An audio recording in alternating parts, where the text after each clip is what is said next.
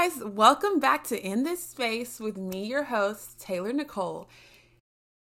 Welcome, guys, if you're new, and if you're not new here, I'm glad to have you guys back.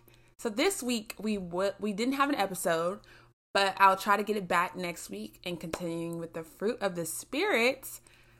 But, it's been a super extremely long week. It's the second week of school. Everything's going crazy, tiring, life has just been lifing, as I would say.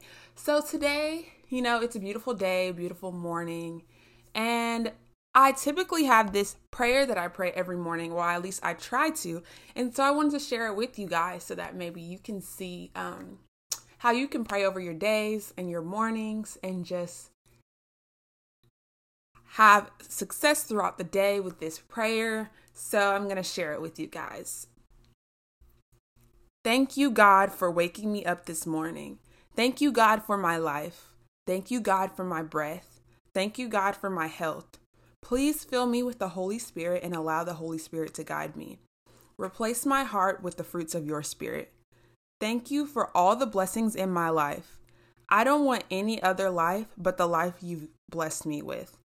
I don't want any other possessions but the things you see me to have. Thank you, God, for interceding on my behalf against the enemy time and time again. God, I ask that you increase my knowledge and wisdom so that I may make the best choices and decisions today. Thank you, Jesus, for your sacrificial love for me. Thank you, God, for being a deliverer, a comforter, and a friend. In Jesus' name we pray. Amen. So that was all. I just want to share you my prayer. I hope that you can pray that over your days. I honestly just came up with that.